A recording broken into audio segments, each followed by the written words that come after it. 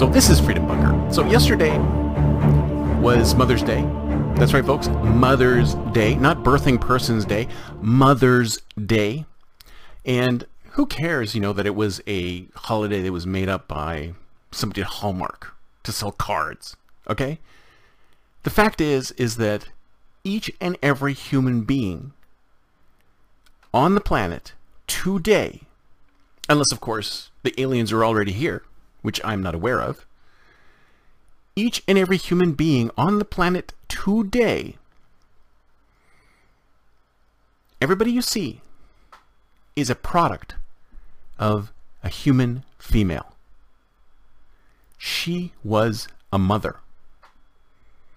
So if you think about it, we all have our mothers to thank for our existence. So yeah, do we need a day to honor mothers? Sure, we need more than a day to honor mothers. Because every human being on this planet is offspring of a mother. But what are we trying to do? We're trying to destroy the concept of a mother. If you ask me, we're trying to destroy the concept of femininity. We're trying to destroy the concept of male and female. This whole biological thing, this whole trans thing, I think it's crazy because, first of all, and I talked about this way back, is that the amount of people who are gay, the amount of people who are trans, the amount of people who this really applies to, the whole transgender fluid stuff like that, is a fraction of a percent. Gay people are only 4%. There's only 4% of people who are gay in the world. Everyone else is even smaller fraction than that.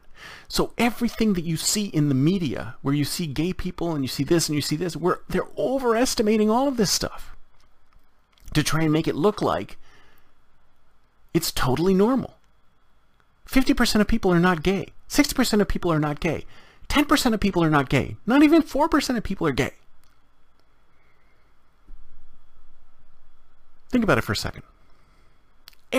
There's so many people out there. There's millions of people. What is it, 300, 400 million people in the United States?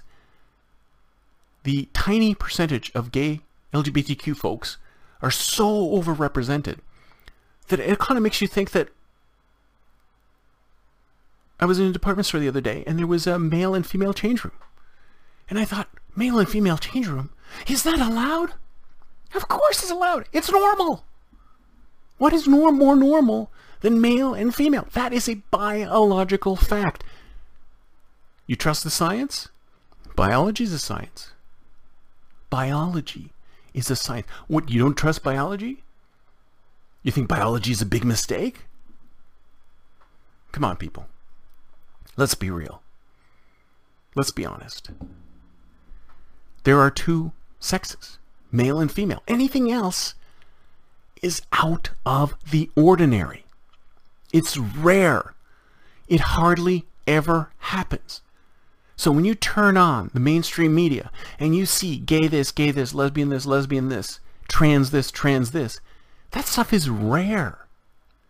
And anybody who pushes the fact that it's less rare than it actually is lying to you.